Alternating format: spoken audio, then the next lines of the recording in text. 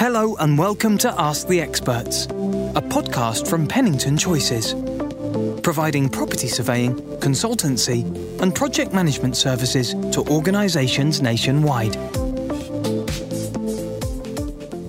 Hello everybody, my name's Siobhan McCoy. I'm the Head of Consultancy with Pennington Choices.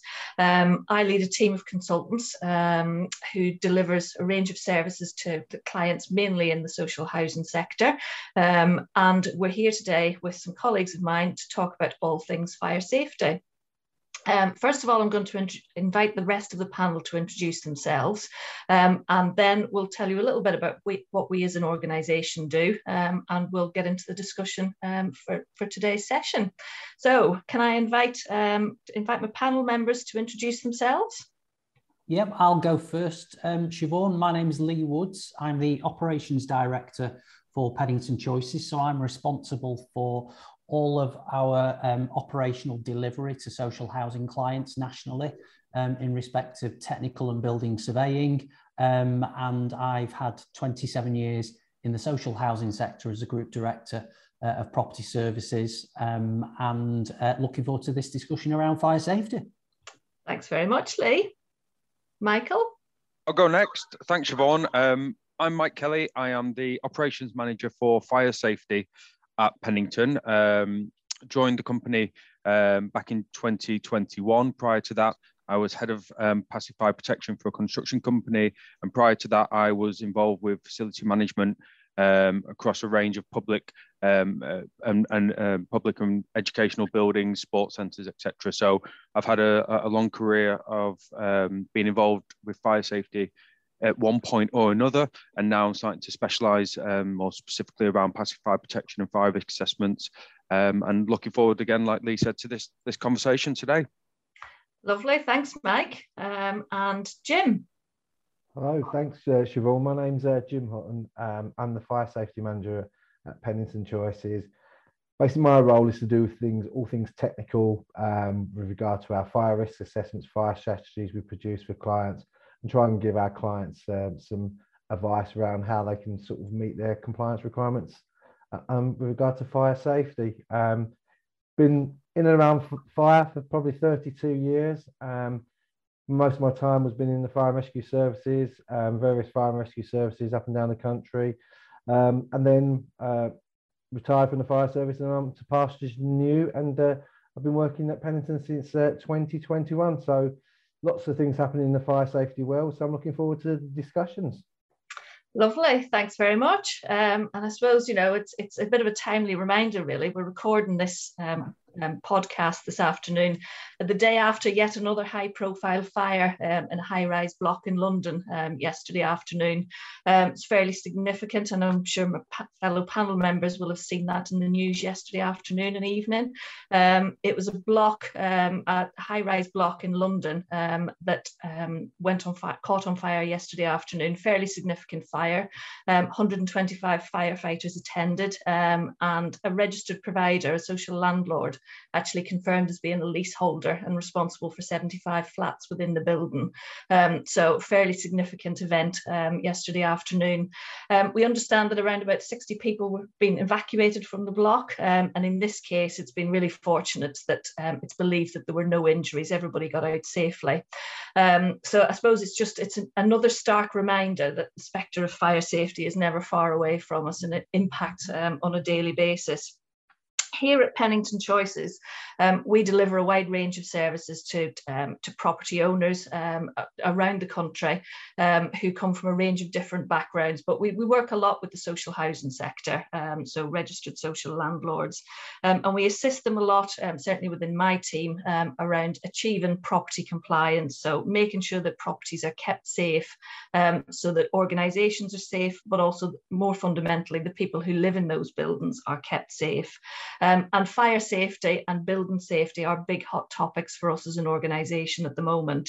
The work that Lee, Mike and Jim have just outlined there that they deliver really then takes the whole principle of compliance and keeping buildings safe much further and much more focused around the area of fire safety.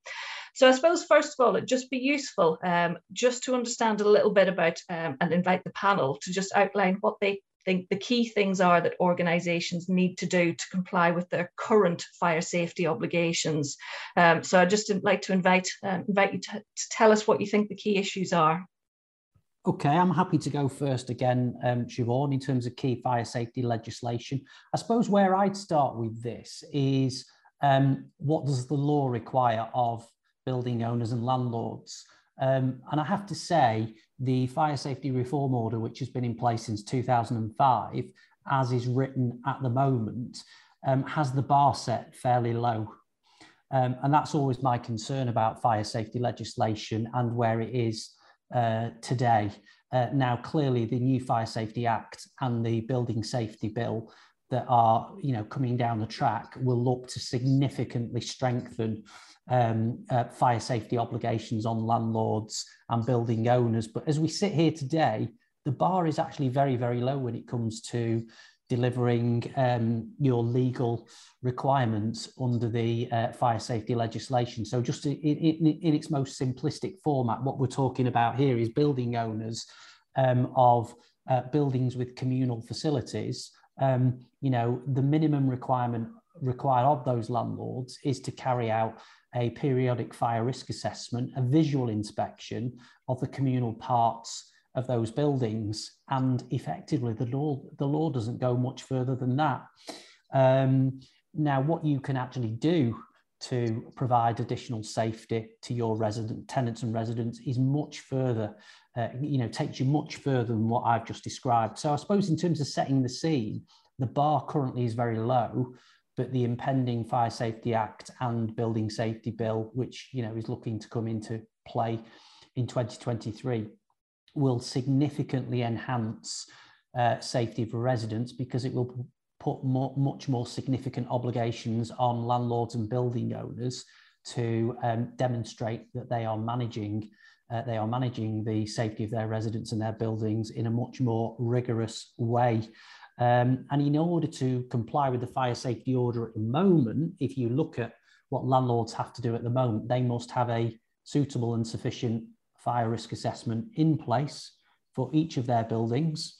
But as I said earlier, the minimum requirement is to do a type 1 visual inspection of your communal areas. So I'm sort of happy to pass over to Jim or Mike to sort of talk about how you could expand what you do and extend what you do in order to help ensure that your residents are safe. But that's the minimum requirement as I see it and as I describe it to our clients. But there's a whole lot more you can do around fire safety, and there's a whole lot more that's about to come down the track in terms of the new legislation. So happy to hand over to either of my colleagues if they want to pick it up there. Lee, do you mind if I just jump in? Because I think that's a really, really important point you've made. In terms of statutory regulation and legislation, that sets the minimum bar. That is minimum requirements. Now, my sort of goal, I suppose, or aim in the work we do is to ensure people are going way beyond those minimum requirements.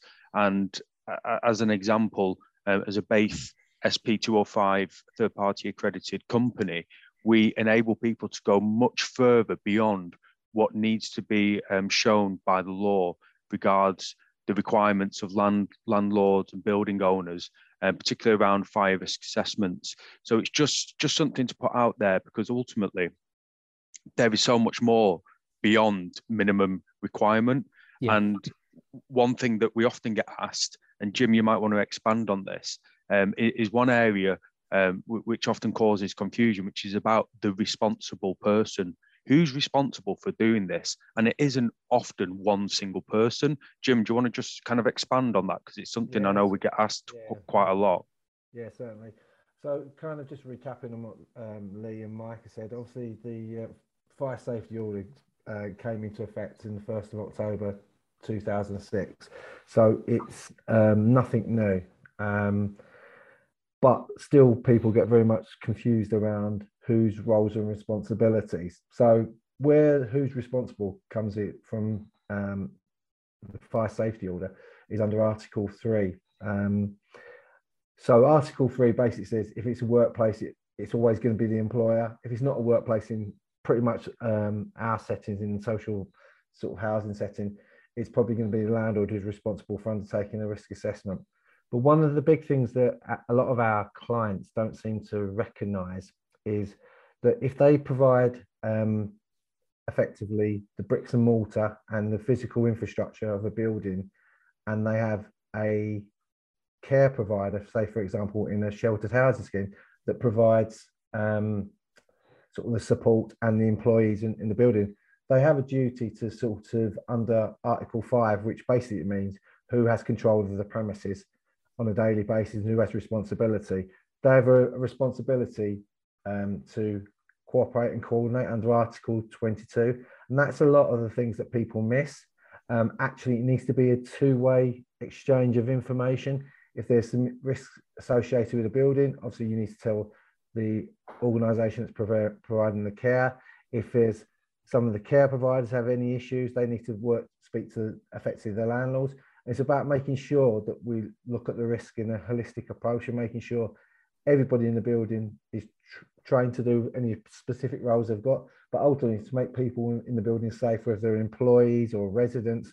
And that's ultimately what the fire safety order is about, really. It's about making it a safer people in the building. I know we're going to come on to the Fire Safety Act in a bit, Siobhan, but you know, ultimately it's the fire safety order is like any other health and safety legislation. It's about trying to reduce your risk to be as low as reasonably practicable.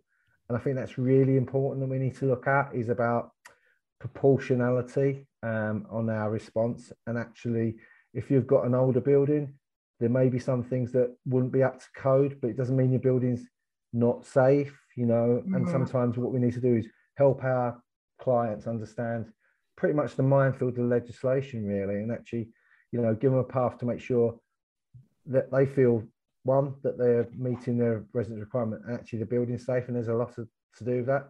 And I think, sorry, the only thing I was to say, Siobhan, the one big thing that I think in all sectors that we need to do is that resident engagement cannot be underestimated. And it's okay us saying the building's safe or the client saying the building's safe, but if people don't feel safe in that building, perceptions sometimes are stronger than reality. So we just need to, you know, support our clients to understand how they need to engage with their tenants as well.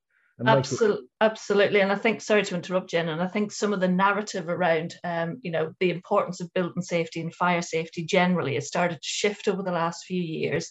Obviously, post Grenfell, there was an awful lot of shock at what had happened. You know, people took how residents felt very safely. I think it feels as though we've stepped away from that a bit over the last few years with all the, you know, trying to resolve the cladding crisis and so on, and residents have been lost in some of that narrative over the last few years. But it feels to me like it's starting to come back now, and residents being front and centre. Lee, I know you do an awful lot of work with the regulator of social housing. They kind of bring another angle to all of this as well, particularly for a lot of our clients as well, the social housing sector. Do you want to just talk a little bit about the regulation side of things in terms of what those landlords are required to do?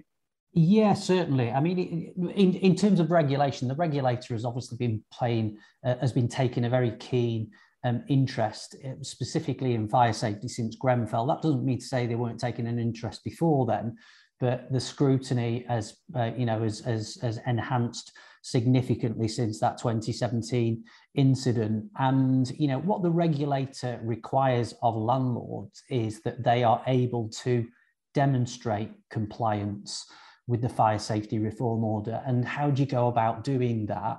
And how do you demonstrate that you are keeping your residents safe?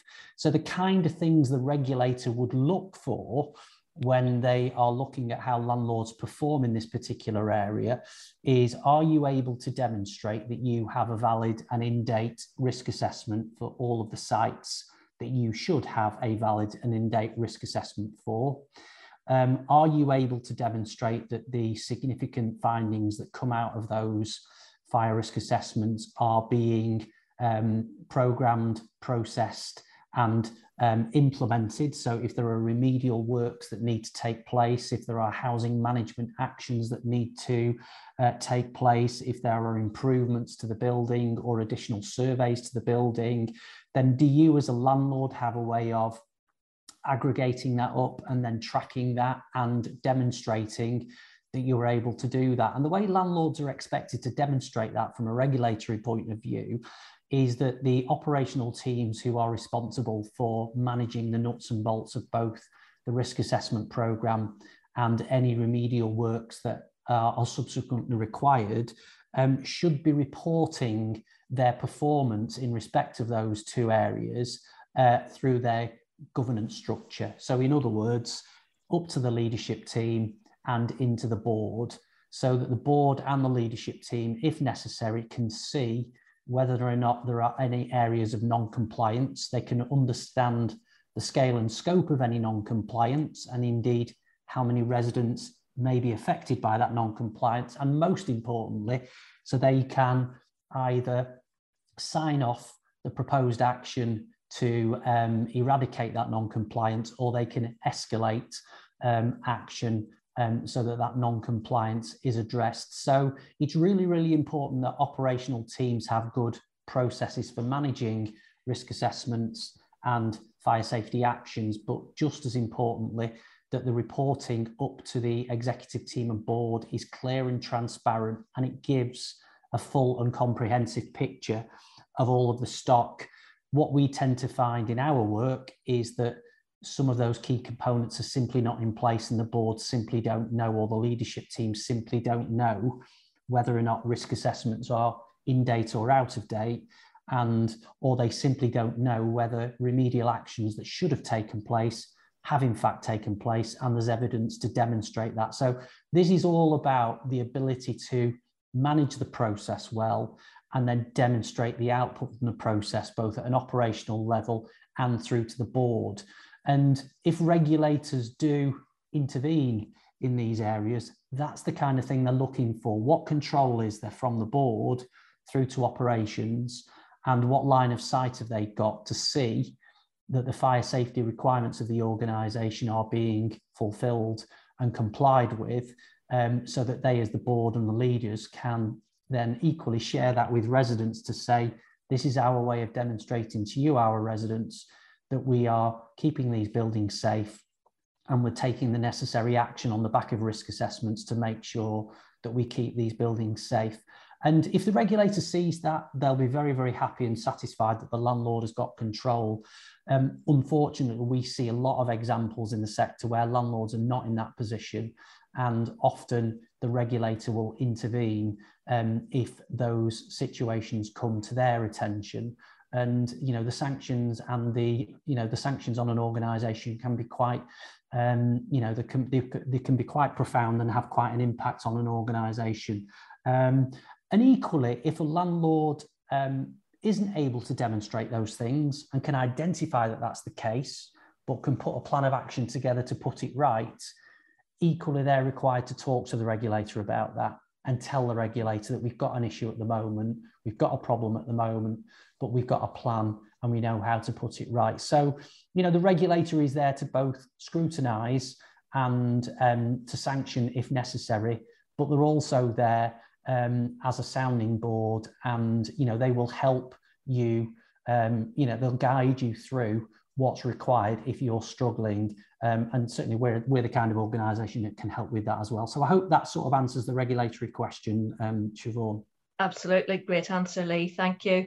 So I suppose, Mike, Jim, what are the sorts of things that when you're dealing with clients and trying to help them through and unpick what they need to do, in depth from a fire safety perspective, what are some of the common issues that organisations come to us with where they need help? Jim, can I jump in on this one just Absolutely, to kind of so my role as operations manager is to look at an organisation's request for assistance, support, help, guidance around fire safety.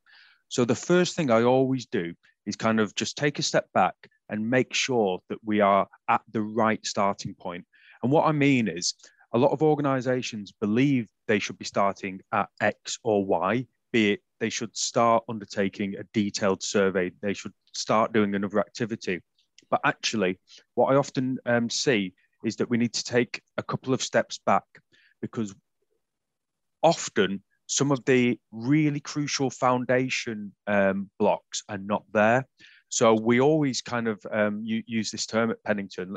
Let's go back to basics, back to first principles. Let's see where we're starting from. And I think that's the key thing. As Lee said, fire safety often relates to the sort of strategic and tactical, but ultimately the operational delivery of an organisation.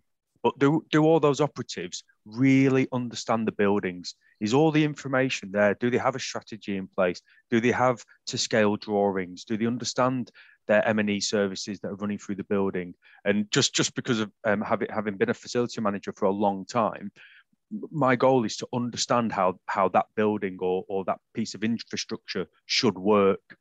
And I think that's one of the key things I'm seeing at the moment. A lot of the information we need to be able to provide an informed and kind of justified proposal for a piece of work isn't actually there. So I would say let's start by helping the organisation understand what they've got and, as importantly, what they haven't got, and then we'll move from that basis forwards, because there's no point starting too many steps down the line if some of those critical building blocks are not in place. So it sounds like it's almost helping them to know what they don't know at the start of the process. Absolutely, and that's part of the sort of gap analysis we undertake. Sort of unconsciously, we undertake this gap analysis to understand what's in place and what's missing. And again, Jim will probably be able to explain more thoroughly that quite often when, I don't know, as an example, organisations come to us and say, right, we need a Type 4 fire risk assessment, or we need an intrusive compartmentation survey. Often they don't, because some of the stuff that they need to put in place before they get to that point is not there. And that's what we need to understand. So it's about doing that deep dive, isn't it? It's about understanding the broader context of the building, and therefore the associated risks, and also the organisation's perspective on its building, on the building's risk profile, etc. Yeah, Mike, just before Jim comes in, I think this issue of understanding your buildings in terms of what you've got in those buildings, what information do you hold, and just as importantly, what information don't you hold? You know, I think we're starting to see an increase in inquiries in this area, leading up to obviously the implementation of the Building Safety Bill. So if landlords are out there at the moment and they don't understand what is in their buildings and what they know and what they don't know, this piece of work that Mike is describing as the sort of first stage of a process is really quite critical, and will be quite critical for landlords who have buildings that will fall under the Building Safety Bill legislation. So it's this kind of approach we're talking about. You go back to basics, you start, and it will start to help build your knowledge about that site. But don't wait too long to do this, landlords, because the Building Safety Bill is around the corner. It's less than 12 months away, near enough. And you need to be doing this work now in order to ensure that by the time you get to the Building Safety Bill next April, that you've done the work that's required to understand your buildings, and that you have a plan of action as to how you are going to improve the safety of those buildings for your residents. So, if in doubt, feel free to talk to us, and we'd be happy to sort of guide you through those principles. But that first staging post is really, really important. And we're seeing more and more landlords seeing the benefit of taking that approach first, before you get into risk assessment, before you get into compartmentation survey, before you get into remediation. It's going back to that first point that Mike has just referred to. Thanks. Yeah, Jim. Obviously, you've come from a fire service background. What's your take on this? I'm not trying to sound like a stuck record like Lee and Mike. Is kind of pretty much go back to your basics, understand what your building has, what systems you got in place, what policies and procedures, any gaps you got in that, because it's all one thing. It's just fire safety is just like any other health and safety legislation. You need to kind of have that kind of golden thread, if you want to call it that. I know we talk a lot about the golden thread in fire safety, but it's that back to basics and that data. Because what happens in a fire risk assessment, a fire risk assessor will pick up, say, for example, they can identify that a particular specification of a fire door, you know, and they'll go back to the client and say to the client, well, management needs to confirm the rating of the fire door if possible, or whatever it might be. And then we end up in this vicious sort of circle where, if, like Lee and Mike said, if we kind of do that work up front and you know what you've got, it makes your risk assessment a lot easier, because otherwise we just go in this continual cycle. I think, like most things from an enforcement side of, it has to be that you've kind of be able to demonstrate you've discharged all your function under the fire safety order. But that means understanding what you've got in your building and looking at it holistically. And it's kind of, sometimes I'm still surprised that when we get inquiries from people who actually still don't know that's on what's in their building, who's in their building, what type of construction, what systems are in the building, you know, that kind of still amazes me. Even now, like you're saying, if you think about it, from October 2006, when the fire safety order first came out, people still don't understand that. And what I think Lee would probably agree, one of the big things that people look for from a governance perspective, if your fire safety policy says you will do X and you don't do it, well, automatically you're leaving yourself exposed, aren't you? And how can you, not just more about from a governance purpose, but how can you reassure your residents that you're taking fire safety seriously if you're not complying with your own policy? So it's kind of, there's not one thing, I say, silver bullet for fire safety. It's a whole sort of process. You know, back to long and forgotten HSG 65. It's back to that old kind of tried and tested risk methodology, isn't it, really? Yeah. So I suppose if there's anyone listening to this who's starting to feel a little bit uncomfortable about where they're at the moment, you know, they might have been doing type 1 fire risk assessments because they know that that's what they needed to do in order to comply with the fire safety order. What would your advice be for them? Where should they start if they think that they may have a problem? What sort of things should they focus on? I'm happy to pick this one up, Siobhan. I think you know, if you know, I intimated earlier what landlords need to have in place. So, you know, fire risk assessments on all of your sites, and a process for managing and evidencing the completion of remedial actions. So that would be my starting point. Do those things exist, and can you are they transparent, and can you see them? Often they're not in organisations, and also often you will have operational staff who are struggling with what Jim has just been describing, which is, what is our policy approach in this organisation? What's our approach going to be to evacuation? What's our approach going to be to PEEPs? What's our approach going to be to scooters? Whatever it might be. And again, what we encourage landlords or building owners to do is really engage their leadership team and their governance structure in the decision-making process around the policy to be adopted, because there are choices to be made here, and it will be a sort of risk and cost choice that organisations have to make. And so if you're an operational fire safety manager in a housing association at the moment, worrying about, well, I don't really know what to do about this, I would be encouraging you to speak to your directors and your exec team, and engaging them in a conversation around what policy principles, fire safety policy principles, are we going to adopt to our housing stock. And you know, there are some fairly critical decisions to be made there. And is it fair to let an operational fire safety manager make all of those decisions in isolation? Or should, in fact, the leaders of the organisation engage in that process? And the answer that we would give is the leaders should always engage in that process, work through those choices, and formulate a set of policy principles that they know that their organisation is going to be happy with, can comply with, and that will ultimately lead to their tenants and residents being safe.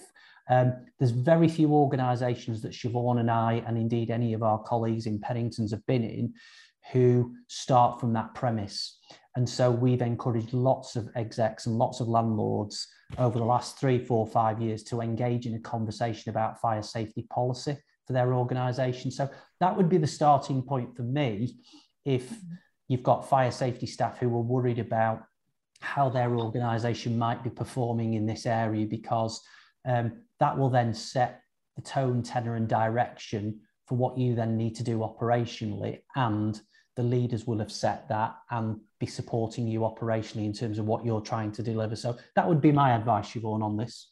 Yeah, lovely. And I suppose it comes back to one of the challenges that we sometimes get is, well, boards are very busy, exec teams are very busy. And where does the balance lie between being involved in what some people might perceive as operational decisions, but actually keeping the organisation safe as well? And I suppose that's some of what we sort of give advice on sometimes. Yeah. Actually, it's not an operational decision to set policy. It's a very much a strategic choice, because you're making sure that you meet your legal obligations. Yeah, if I'm going to be controversial, Siobhan, the answer to that for me is fairly, they might be very busy doing other things, but I'll tell you what, they'll be very busy if they have a fire and they have fatalities. So, I was just going to say they'll be a hell of a lot busier, won't they? Yeah, they will be. So, and that's the answer. And if any chief exec out there or any board member out there has ever read the Grenfell diaries on Inside Housing and things like that, then that should be enough to convince them that this is a valid piece of work that they should be overseeing and helping the organisation and set the tone and tenor for. So I do get the argument that execs and boards are busy, but they'd be far more busy if they were having to deal with the kind of things that have happened sort of post Grenfell. Yeah. Siobhan, can I just come in? The one thing I was going to say, Siobhan, what I think is it was very illuminating, an event that myself and you attended last week, which were some Lord Greenouch and various other people who have responsibility for fire safety and building safety. And I think one of my big takeaways for sort of exec boards are that people who say actually building safety is our priority. I think somebody said that actually priorities change. Building safety should be an underlying principle. And I think that just sums it up for me, because we're all very busy, aren't we? Everybody's very busy in the workplace, but it should be your principle is to make sure that not just your residents, your employees are safe in any building as well. That should be fundamental. And that ultimately is what the fire safety order is really about. Yeah, and I suppose if you look at what's coming down the line, so we've got the Building Safety Bill that's now in Parliament working its way through. We've also got some big changes. The Fire Safety Act, we're waiting for it to be implemented. We've also got the Social Housing Bill that's due to be introduced to Parliament over the next few months as well, which will start to, create some of the legislation that's necessary to strengthen the regulator of social housing's powers as well. And I suppose for me, it's all about taking those broad health and safety principles around organisations need to keep people who may be affected by their business safe from unnecessary risks, General Health and Safety at Work Act principle. And it drills it down much more into building safety, fire safety, but also how you govern and manage your organisation as well. What are some of the key changes that are coming down the line with the Fire Safety Act? Because we talk about that, it's a piece of legislation that is going to mean some changes for organisations. What are some of the practical changes that are going to be needed for organisations when that gets implemented? Do you want me to do that, Siobhan? Yeah, go for it, Jim. So one of the things I was just going to say about the Fire Safety Act 2021, it's all it really is a clarification of the fire safety order. And what I mean by that is what's in scope under Article 6 of the fire safety order. That's what the Fire Safety Act really clarifies. And it's basically for those flat front doors and external walls, they're all part of the common area. So that's what you need to consider. There are some other things that talks about that, for example, under Article 50, which is you should use certain risk guidance. That links into a document that's just recently published, which is the PAS 9980 for doing fire risk assessments on external wall systems. So these are all linked. So the Fire Safety Act is kind of just a clarification, really, to a certain extent. So for me, as previously from a fire safety enforcement background, the opinion of our organisation was that the flat front doors were part of the common area, but other people had different perspectives. This is just clarifying it, really, and actually making it explicitly clear that they are. And I think one of the issues that I think Lord Greenouch and Dame Judith Hackett alluded to recently on the conference we attended, Siobhan, was that people are still trying to game the system. They know it's coming down the tubes because it's not been, it's gone through Royal Assent, but it's not been enacted. Doesn't mean it's not going to happen, you know. So get yourself ready and can't keep burying your head in the sand and say it's not going to happen. And that's where I think we can assist clients as well to actually say, look, let's just unravel this for you. What does it really mean to you? But it goes back to what Lee and Mike have been saying, and you too, that discovery session and understanding what your buildings are about is really, really important. Because if you don't know what's on your building, the risk assessor is probably not going to know what's on your building. So you're just going to end up in this, you know, continual sort of loop, really. And that's what I'm saying. So that was it from the Fire Safety Act.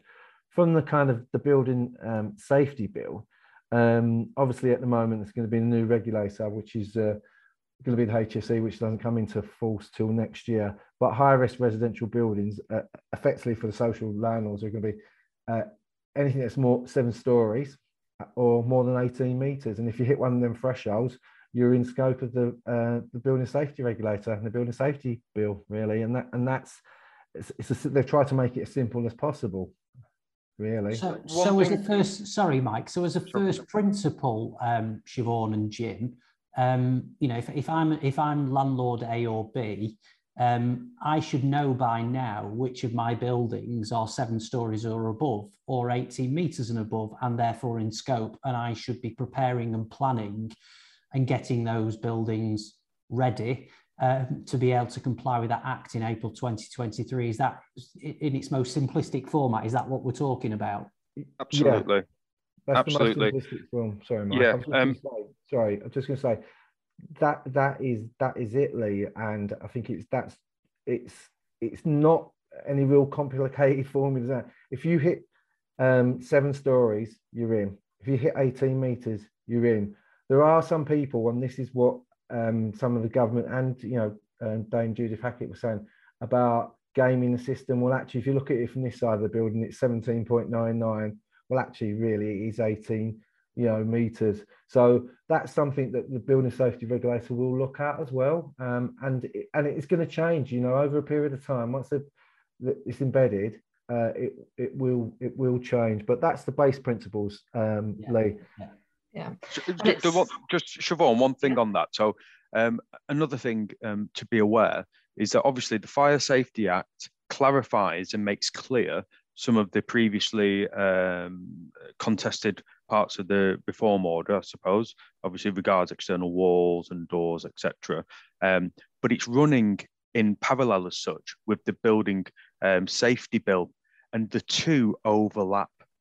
They aren't standalone pieces of legislation whereby you do one and or you do the other. They overlap. So it's really important to look at both pieces of legislations and the changes that they will bring and look at them as part of that holistic overview of the building. And like Lee said, get on it now. Don't wait. Do not leave it too long, because ultimately, there'll be organisations out there that know very, very little about their buildings. That's the reality that we face.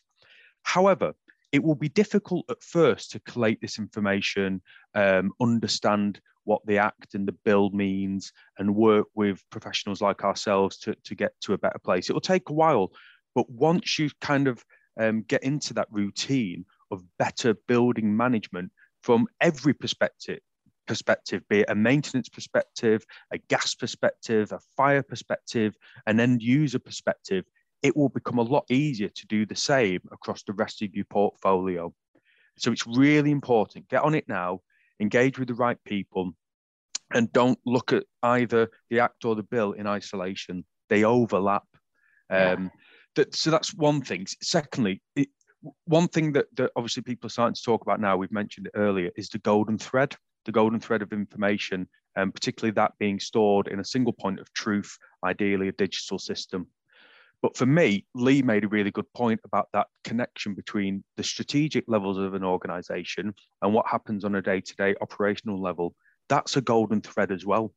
that is a golden thread. So you've got line of sight from what the organisation sets as a strategy, how that relates to policy and procedure, then how that guides people to do the best work they can on a day-to-day basis. So that golden thread for me isn't just about storing a document on a digital storage area in the cloud. It's also about that golden thread throughout the organisation, right through to your residents and how you engage your residents based on the strategy of the organisation.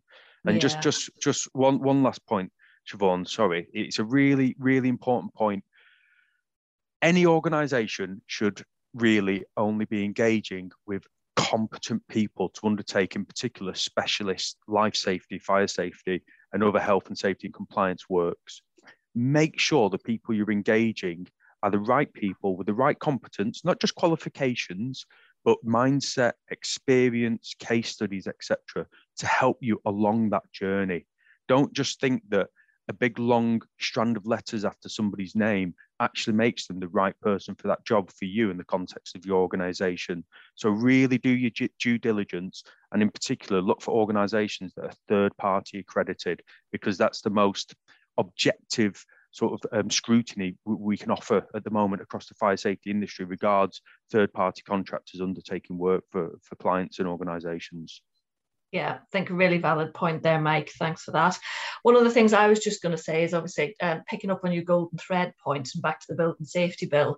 You know, one of the key things that landlords are going to have to do, building owners are going to have to do from likely next April is what's being spoken about, is start to register their buildings with the building safety regulator if they fall within scope of the building safety bill. And at that stage, they're going to have to start to think about how they can evidence to the regulator that buildings are safe.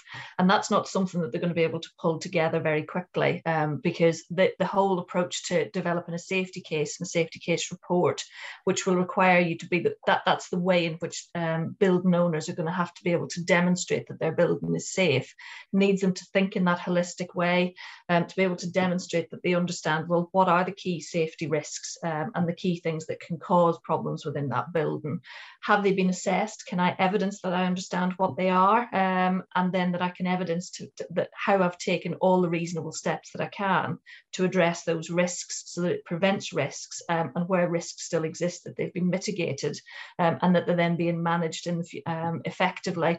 And that's something that's not just a document that you'll produce once and leave on a shelf. That's got to be a living, breathing document with all of the information and the data to demonstrate and evidence how you're keeping that building safe, having to be pulled together. So again, it just goes back to, the importance of holding information and being able to evidence that. Absolutely, really important. But for me, and I'll be brutally honest, it's shocking that in 2020 we're having to guide people to do that. If you manage, run, or coordinate activities in a building, and whether you're a facility manager, a fire safety officer, and what have you, you should have that information anyway. It's your duty as a professional to make sure you understand what you're working with and how it needs to work. And it's not just from a life safety point of view, albeit that is the number one priority. It's about maintaining your assets. It's about making sure you're getting value for money with the budgets you've got. It's about making sure that your properties are fit for purpose now and going forward. We should be all over this. It's a crying shame, really, that we're in this situation. But again, there's a lot of really good professionals out there who are doing a great job, and we're working with a number of clients now who are trying to get ahead of that curve in terms of developing all the information they need for their building safety case, etc., and understanding the heights of the buildings, what the M&E systems are, etc.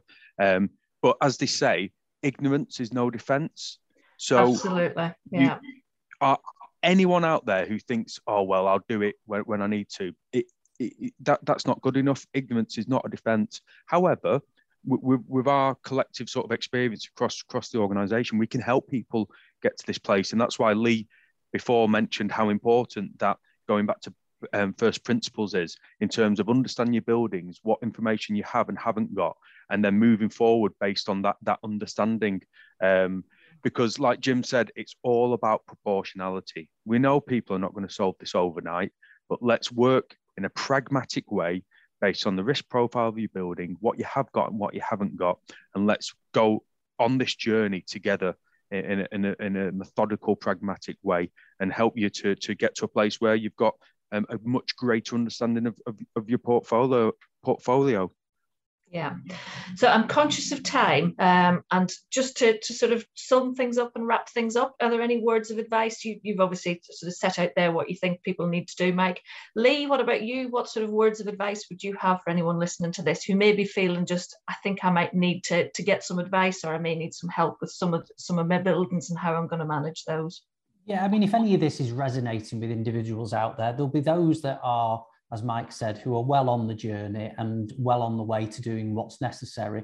And there'll be others that are at the other end of the spectrum and they haven't started and they're not thinking about it, and they don't know how to start, and they don't know, where to get help from. So what I would say is, particularly if you're the latter, then if you do have concerns or want to find out more about fire safety and building safety, you could contact us here at Pennington Choices. We'd be happy to help, and would be happy to give you advice as to how to set off on that journey. And my other advice would be, there's 13 months to go. It probably to a lot of people still feels like a long time, and it's not. Some people will have been working on this for the last 2 or 3 years. We've got some really good clients who are well on the way to doing what they need to do, but there will be others that are not. So if you're in the not category, then, reach out for help. And even if you are well on your way, there's always that, there's always that assurance you get from getting a third-party opinion of how you're doing and how you're preparing and how you're planning. So even if you're well on your way with this, getting a different perspective and a different view on where you are is sometimes helpful, even if it's just to assure you that you're on the right path. But act now really is what I would say, and seek help if you need it. Lovely, thanks Lee. Jim, any final words for anyone listening? Yeah, so I think one of the things that I would say to Siobhan, to anybody, particularly those people that feel they may come under the Building Safety Bill, is, start from base principles. We have a number of clients that we've done a kind of a total package for, if you want to say that, where we've done a fire strategy for the building, we've done a fire risk assessment, we've done compartmentation surveys for them, and packaged it all up so they can identify any issues that they've got, and it makes it kind of pretty neat and tight for them, and they can go away and plan the actions accordingly. And so what I would say is the Building Safety Bill and the Building Safety Case, which people are going to have to produce, is just about knowing what's in your building, making sure your systems work in the building. But I think the other thing is it's about changing it to a positive culture of what building safety means. Everybody's got responsibility, be that residents, be that contractors, be it staff that work in the building. That's going to be a massive change. But what I would say to people, if you've got any sort of concerns, drop us a line and we can help you. And we've got vast experience now of trying to help, particularly those in high-rise residential buildings, navigate through this kind of bit of a minefield. But I don't think it's as difficult as people make out. They just need that support and that clarity of thought. Yeah, and that's very much where we can help, isn't it? And what I would say, just by way of finishing off, really, is anyone who is listening today who has some concerns, who may feel that they want to find out a bit more information on fire safety, or what's coming down the line in terms of the changes with the Building Safety Bill or anything else, and how they can address any gaps that they think they might have, or even just to help them to know whether they do have an issue or not. There's a wide range of resources available on our website. We've got webinars, we've got blogs, we've got guides, we've got self-assessments. So for example, we've got one on property compliance, we've got one on building safety, both of which can help to guide you through some of those important questions to ask yourself, do I have a problem, or do I think it's okay? And answer the questions honestly, because that will give you a really good sense of where you are. If you do that and you feel that you still need to have, you may have some issues that you want some help with, contact us for a discussion. We'd be absolutely happy to help, and to see how we can sort of assist you to make sure that your organisation is safe, you as an individual, in terms of the role you have, are doing the right things, and ultimately that your residents are kept safe. So I'd like to just thank everybody for the time listening to this session this afternoon. This is the first of our series of podcasts. We will be doing more over the coming months, so stay tuned to hear more from us. But thanks very much for your time. Thank you for joining us today. If you would like to speak to one of our in-house experts, please get in touch either via our website or across our social media pages. Pennington Choices. Our expertise, your solution.